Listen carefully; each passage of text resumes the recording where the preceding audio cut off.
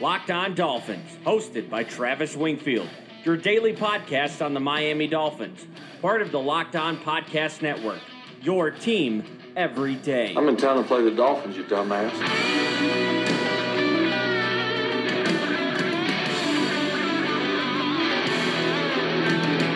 What's up, Doll fans, and welcome into the recap edition, the Monday, December the 3rd edition of the Locked On Dolphins podcast. I am your host, Travis Wingfield, and as always, I am here to bring you your daily dose of Miami Dolphins football. And on today's show, the Dolphins edged the Bills 21-17 and moved to 6-6 on the year. We're covering the game from every angle on today's podcast, from Ryan Tannehill's second performance back from injury to how I ruined a Dolphins player's day. Plus, what exactly does this mean win going forward? We'll get to all of that, but first, real quick, as you guys know, I gotta kindly ask each and every one of you to please subscribe to the podcast on Apple Podcasts. Leave us a rating, leave us a review. That's how podcasts are judged. Helps us climb the chart, helps us get out to more Dolphins fans. Follow me on Twitter at Wingfield NFL. Follow the show at Locked On Fins, and check out LockedOnDolphins.com, the number one blog in the Locked On Network. And last but not least, check out the other Locked On Sports family of podcasts, like the Locked On Heat podcast and the Locked On NFL podcast for all the local and national coverage of your favorite teams. We have a busy show for you guys here. Let's go ahead and jump right into it. That's another Miami Dolphins. And first down on the Locked On Dolphins podcast today is brought to you by MyBookie, where you play, you win, you get paid. And by now, you guys are used to a normal Sunday formula, but we're going to do something a little bit different today as far as formatting goes on the podcast. Don't fret, we're going to get into the nuts and bolts of the game, and we'll have the All-22 breakdown later on this week for you guys. But as most of you know, I got to experience the game in a whole new way today, just an insane fashion today, and I wasn't alone. And in a second, we're going to bring on my staff editor at LockedOnDolphins.com. But in case you guys didn't see it on my timeline, and if you're not following me on Twitter, what are you even doing with your life anyways? LockedOnDolphins.com invaded Hard Rock Stadium today. From the alumni ceremony at the Walk of Fame pregame to the postgame locker room, we were there for all of it. So I want to share my experience with you guys. But first, let's go ahead and bring on my partner here. Jason Harina is the staff editor at LockedOnDolphins.com. And if you're not following him, you should be. He's at Miami D Punks on Twitter. He was with me at the game today. And Jason, I'm going to bring you on here with a little cheers as we celebrate today's victory. A nice 21-7 victory. And I want to hear from you, man. What was your experience like? Because for me, it was fucking incredible, and I want to hear how it was for you. You know, Travis, I'm not sure what my expectations were for this experience. I really had no idea what to expect. And when the game was over, I was absolutely blown away. Everyone with the Dolphins and with Pepsi was very kind and hospitable, and they made this a very surreal experience for us. Yeah, it's pretty crazy just how open they were to everything, giving us the options and the ability to go into the locker room, up to the press box. Everything was just, we didn't really realize it until everything happened. It never really hit us until it actually happened. But we are down here in Miami for the rest of the week, and I think it's safe to say that was the most unique football experience I think we'll both ever have. And we're back again next week to do it all over again, so I guess we'll double down on that. And it started with the Alumni Walk of Fame ceremony, where we met a very interesting character. I'm talking, of course, about Dolphins star receiver, legendary receiver, one of the Mark brothers, Mark Clayton. Mark Clayton is the kind of player the Miami Dolphins really need on this team. He has the kind of confidence, he's infectious, and he's the passionate player this team last had with Jarvis Landry. If only we had some playmakers that had this kind of bravado. And he really provided that confidence and bravado just in the way he spoke to us. And it was like a little Pepsi event center. And he was just talking about his touchdown record in 1984, I think it was. And talking about how in the modern era, he would be dominating as far as yards go. And then it was time after that Mark Clayton discussion to induct 6 Dolphins alumni into the Walk of Fame. And for those that haven't been to this portion of Hard Rock Stadium before, it's the Joe Robbie Plaza. There's a statue of Joe Robbie, and the Dolphins' best alumni have their name forever ingrained on a star on the ground right outside that little statue there. And those players today were John Offerdahl, Mark Clayton, Mark Duper, Jason Taylor, JT himself, John Giesler, and Dick Anderson. And my only note from the entire thing was that Marino shows up at the very end, and Sonka's there, Morris is there, all the usual suspects are there. And Marino rolls up at the very end and pulls the group together and gets the photo going, just like he did back in the day at the Orange Bowl, pulling the offensive huddle together back at the Orange Bowl, like I mentioned. So, Jason, you were there for this with me. We were in the media portion. Do you have any thoughts on the Walk of Fame? This fan base really gets enough misplaced flack for the lack of passion towards this team. The energy was there. The enthusiasm was there. We all saw it during the Walk of Fame with the Dolphins alumni. Watching all their past heroes lighten the mood and brought for a great introduction to the game. All of the energy's there. It's just been suppressed by this long stint of mediocrity. And that's the case we've kind of been seeing all season long and for the last several years now. And that brings us into a topic that I think segues well with mediocrity, and it sucks to say, but let's go ahead and move on to the one thing that everybody really does want to hear about this football team, because where else will we start besides Ryan Tannehill? And I suppose the numbers are good. It depends on how you look at it, I guess. He had a 103 passer rating, but there was plenty left on the bone for the offense to achieve in this game, especially early on in that game. Just 5.7 yards per attempt. He's obviously a very decisive figure for this team, and the more I see of him, the more I think that's really kind of justified, because he does things that make you say, all right, that's really fucking impressive. And then other plays, the high-level quarterback, like the first touchdown pass up to Devontae Parker, that was just a really good read, really good anticipation, good accuracy, but there's enough bad there that makes you thirst for more. And Jason, I'm just curious, because we watched this game together at the press box. Omar Kelly was there, Armando Salguero, some of the biggest Tannehill detractors, and we saw Tannehill throw for 3 touchdowns, but it didn't go his way. How did you view Tannehill's performance today? I feel like we watched the reason why we want to keep Tannehill and the reason why we want to release him all within the first 2 drives. The toughness he displays is impressive, but his pocket presence and anticipation doesn't resemble a 7-year veteran. But it's evident that Tannehill's shoulder is bothering him. You could tell his passes don't have the same strength they had at the beginning of the year when they were 3-0. They're fluttering at their peak, which means they're not going to have much of a vertical game going forward. Look at the touchdown pass to Kenny Stills in the corner of the end zone. Was the ball just naturally underthrown and has nothing to do with his shoulder? It looks like Tannehill is trying to complete a pass as he would normally. He knows the trajectory and the speed he needs, but his shoulder betrays him and the ball is slightly underthrown each time. And that was obvious on a couple of throws, especially the interception up the sideline. I mean, he used to drive those balls and put them in the right place for guys to have a chance to run underneath them. And then the touchdown pass to Kenny Stills, I know there was a lot of talk about that. We'll get to that later, but it seems like that ball probably should have been picked off. Just based on the angle we had, the replays, it looked like the cornerback had undercut it, was going to make a play on it, but Kenny Stills comes up and saves the day. So this passing game, it continues to sort of flutter in a way that we don't want to see. What if I told you that Miami's top 3 passing games this season are Brock Osweiler with 380 passing yards, Ryan Tannehill with 289, and Osweiler with 241. Oh, and Osweiler is also 4th with 239. Yeah, so basically the passing game has been non-existent this year, and that's not a reflection of Ryan Tannehill versus Brock Osweiler accurately, I don't think, but it does kind of show you some points where Tannehill is lacking in this offense and why things just haven't quite come together. I mentioned the Stills, should have been INT/touchdown that was. There was a play right before the first touchdown where Frank Gore runs a wheel route on a linebacker and he's wide open and Tannehill never sees him. He actually checked out of it and came off the route and goes somewhere else. And then later in the game, I think it was the 3rd series, he missed a slant on the first progression read and came off of it and took a sack. So there's just something missing there. It's really hard to quantify. It's difficult to really put into words, but Tannehill, again, a winning performance, a game-winning 4th quarter comeback drive, but there's so much meat left on the bone that you just want more. All right, we're going to recap the rest of this game here and give you our best quotes from the locker room post-game, a rather jovial post-game locker room following today's win, including how I ruined the day of one of Miami Dolphins' rookie players. We'll do all that next, but first, a word from my bookie. As you guys know by now, I am quite a fan of laying some coin on the game. And yeah, watching football's fun. Watching the Dolphins hold off a Josh Allen winning drive is fun. But what is the most fun when watching football? Putting a little bit of cash on the game. You guys have heard me talking about this for a week, and you're still on the sidelines. Whether you're an expert or a rookie, you should be betting at MyBookie. If you're the kind of guy that likes to bet a little bit and win a lot, like playing numbers on the roulette, then the parlay is for you. If you lay down cash on 3 teams and you win them all, you could turn $100 into $600 cash just like that. There's so much to bet on. College basketball, football, NBA, NHL, custom props, even esports. You name it, MyBookie's got it. MyBookie is the one bet I know you'll be happy with this year. I recommend these guys because I really trust them. MyBookie has been in business for years. They've got great online reviews, and their mobile site is super easy to use. Sign up this week, and MyBookie will give you a 50% deposit bonus to jumpstart your bankroll. It's a great way to bank even more money when you win. Also, make sure to follow @BetMyBookie on Twitter. They personally respond to every mention and DM.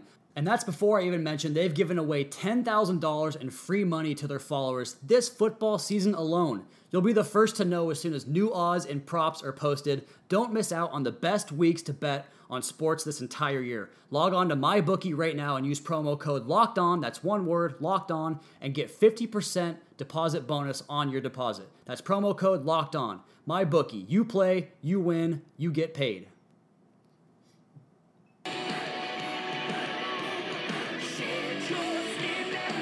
It's the recap edition of the Locked On Dolphins podcast here on a Monday morning. The Dolphins beat the Bills 21-17 at Hard Rock Stadium and jump into the 7th spot in the AFC, just one game behind the Ravens for the last playoff spot, believe it or not. And we covered Tannehill and his showing in this game, but there was some leaky action in the offensive line in this game. After being one of the most surprising finds last season, Jesse Davis has had a disappointing sophomore year. He allowed 2 sacks, had a holding penalty, and had a false start all within the first half alone.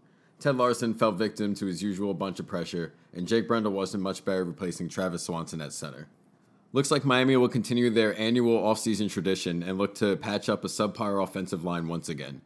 With an offensive line that features 2 first-round picks at the most important positions, it's baffling how poorly they perform each week. And it seems like, we talked to Laremy Tunsil postgame. We're going to get into some of those comments later on, but you asked him the same question about how is it kind of overcoming all of these changes they've had to make on the offensive line, and he preached it. It's the next man up mentality. So these guys are certainly privy to it. They're aware of it. But that's the life of the NFL. Injuries happen. They're not an excuse for these guys on the field, and they probably shouldn't be for us either. And real quick before we move on here, Jason, I want to talk a little bit about the tight ends because we don't have snap counts just yet. Pro Football Reference and Pro Football Focus don't have them up just yet. But from what I saw from our vantage point was that Durham Smythe and Mike Gesicki kind of alternated a lot in this game. And I think probably Nick O'Leary was in there for the same amount as those guys. It might have been a timeshare all the way around for all 3 guys. So definitely cool to see the fact that they're getting some of these rookies back into the fold. Nick O'Leary, the 1-year extension, so good to see him out there. This tight end group probably going to have to add a body at the end of the year, but they got lots of run in this game today.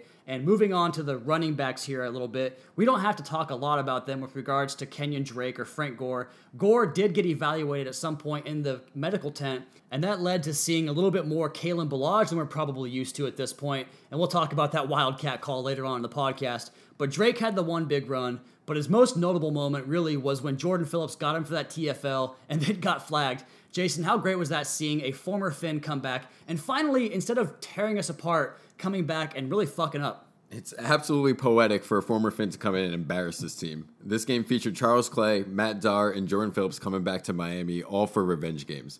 Clay's lack of hustle coming back to the ball in that final play cost the Bills a dramatic victory, and though that might not have been plausible if it weren't for Phillips' mind-boggling taunting penalty on Kenyon Drake. I understand he wants to prove his former team wrong, but tossing Drake's leg to the side only further reinforces the Dolphins' reason for letting him go.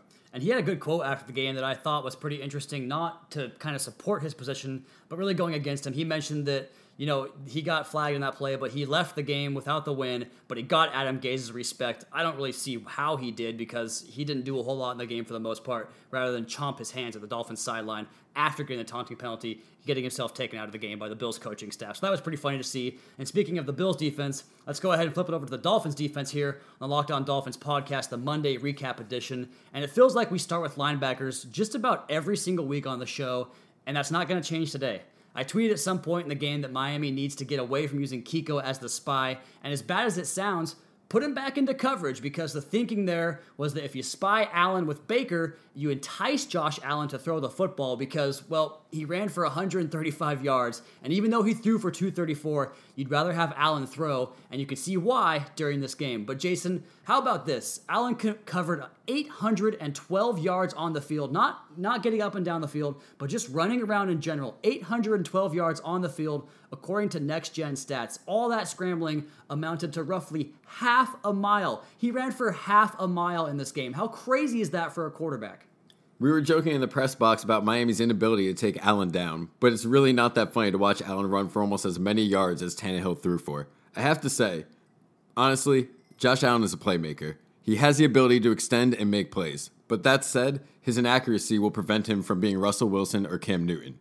Allen had plenty of opportunities to turn this into a lopsided Buffalo victory, and he missed on plenty of them. And you mentioned Russell Wilson, Cam Newton, even Ben Roethlisberger, who we just watched blow that game against the Chargers. A lot of the Dolphins players post-game actually compared Josh Allen to Cam Newton and Ben Roethlisberger. So we'll see if we have to deal with that for several years to come. Let's keep going back on the Dolphins defense here, though. Kiko is a point of contention every week on the podcast. He's one of the more polarizing players because I think fans really misperceive what he means to this team, but we saw it firsthand today, Jason. What is your kind of take on Kiko right now?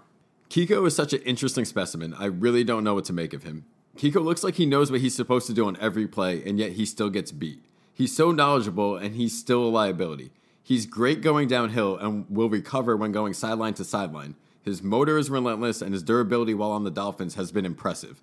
But he should never take a step backwards when the ball is snapped. He is a complete liability. And you mentioned kind of his play in unison with Raekwon McMillan, and those guys getting so much run on the base package, on the nickel packages.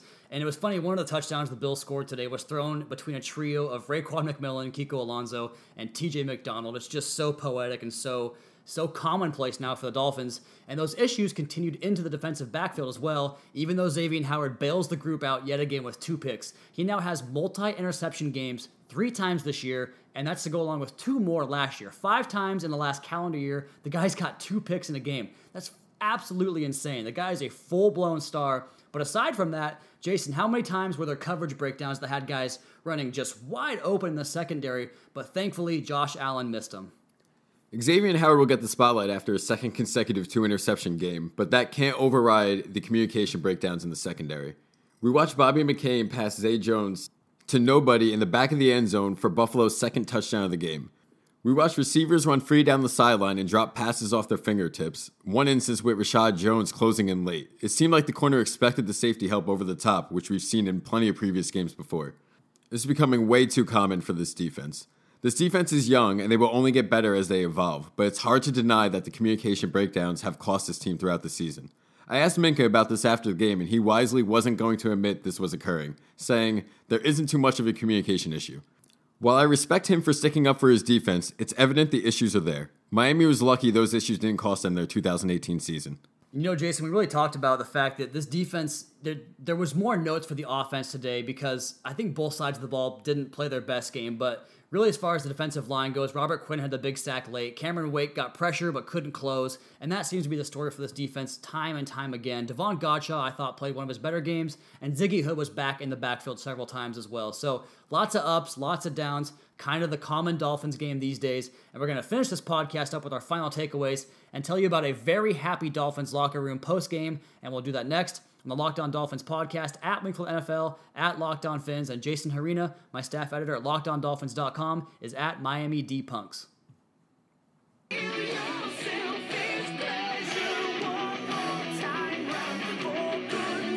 Travis Wingfield, Jason Harina on a Monday recap edition of the Locked On Dolphins podcast. Here we're talking about a win on the show today, but I think the general consensus is that this win, it wasn't a pretty one. And I kind of think the general takeaway at this point, Jason, is that this team has more issues than assets. Which perplexes me because this team has talent and really should be performing better. Think about it. Miami has a first-round pick in Devontae Parker, a first-round pick in Ryan Tannehill, a second-round pick in Mike Gesicki, a third-round pick in Kenny Stills, although via trade, and a third-round pick in Kenyon Drake. And yet, they find ways to produce an average of 20.3 points a game. Just an underwhelming offense that has never put it together under Adam Gase. And, you know, we talk about the play calling, and you can say surface-level things. I tweeted out during the game that he has a good red zone feel, and they create good plans to get touchdowns in the red zone, and I think that's true because they do create plans for Jarvis Landry, for instance, to score 9 touchdowns, and, you know, Kenyon Drake's getting involved in the offense to score 8 touchdowns, but then you go back to some of the issues with the holding calls, the penalties, the false starts, whatever it is that's bringing the hanky out, the Dolphins seem to find a way to commit it at such critical junctures in the game, and then the 3rd and 1 wildcat play to Kalen Ballage, I can't fathom why they would make that call, whether you want to call it a lack of trust in Ryan Tannehill, whatever it might be, it just did not quite work. And another point from Adam Gase that I continue to harp on is going away from plays that seem to always work. They run stuff that works, that gets yards, that gets the drive started. Their drive starters on the first play of possessions always seem to be chunk gains, and then we go away from that, and it's almost like they have to save it in their back pocket. So Adam Gase continues to perpetuate the same issues, the same occurrences, the same decisions that bog this team down. And lastly, on defense, as far as Matt Burke goes, who we saw leaving the tunnel after the game today and gave him a good game, Whether we believe that or not, that's for another story for another day. But we said it to him, but he continues to stick with Kiko Alonso. And more importantly, there's no dime defense. And I asked for it all offseason long, and they continue to allow teams to pick them apart on 3rd and long. And frankly, I know most Dolphins fans don't want to hear this, but let's be honest. The Bills blew that game. The Dolphins win the takeaway battle 3-1. And I talked about how Miami has only missed 3 field goals all year long, plus last year. So the last 2 years, they've missed 3 field goals. Their opponents have missed 13, and now it's 15 because Buffalo missed 2 kicks in this game, albeit one of those was a PAT, but it was a huge factor as the Bills got into the red zone. They could have kicked a field goal and sent this game into overtime if they just converted a PAT, which is like a 95% operation in today's NFL. I don't know. The same issues are there, and winning masks that for a week, but this team still does not look like anything better than mediocre. And for all the time to talk about how Miami should have won the Bengals game or the Colts game and how they collapsed, we really have to talk about how they should have lost the Bears game thanks to Cody Parkey. And we have to bring up Steve Hauschka's kicking misfortunes this game. Yeah, and it really continues the theme from the article I posted last week about Adam Gase and how he's been pretty lucky in these games. And the result of being lucky has been a mediocre team. But what was not mediocre, easy for me to say, was the post-game locker room. Jason and I basically went right in after the game, and guys were getting dressed. We sort of moseyed around and let the beat guys get their interviews in. But then we came back out of our shell and talked to some of the guys. And Jason, before I get into some of these quotes, just tell me about your overall experience through your lens, if you will, what it was like to kind of experience the Dolphins locker room post-game. Standing just a few feet away from these athletic marvels was really fascinating. All of these players are very nice and they were all very receptive. And while I understand it's part of the job, they didn't have to tolerate 2 amateurs walking up to them trying to record these conversations with an iPhone. I appreciate their patience as we flip between being a reporter and a diehard fan. I have to say, the most unexpected sight was seeing the size and stature of Adam Gase. For all the comparisons people make to Gase being a geek, they're completely shattered. He can easily kick a gym bro's ass. Dude, 100% agree because he came in, and I don't know if you guys are Rick and Morty fans, but when Morty stares into the eyes of like the whatever that turtle is that hypnotizes him and changes his life and shows him what the world's really like, that's what Adam Gase did to me. He walked in, we locked eyes, and he stared right through my soul, and I felt his presence. It was very strange. I've never been around someone that, like, it's weird because I talk about his press conferences, I talk about what he is as a coach, his profession, and then to have him come in and like just be, brimmed down over his eyes, the same long sleeve shirt, the dry fit, and just that demeanor, you can tell that guy commands a room, and I've always heard that he's the guy that kind of walks into a room and commands it. For all the things we say about him, it's 100% true. I felt it today. It's very real. Now, as far as the press availability goes for some of these guys, I think the guys that go to the podium post-game don't really get talked to because Ryan Tannehill was all by himself,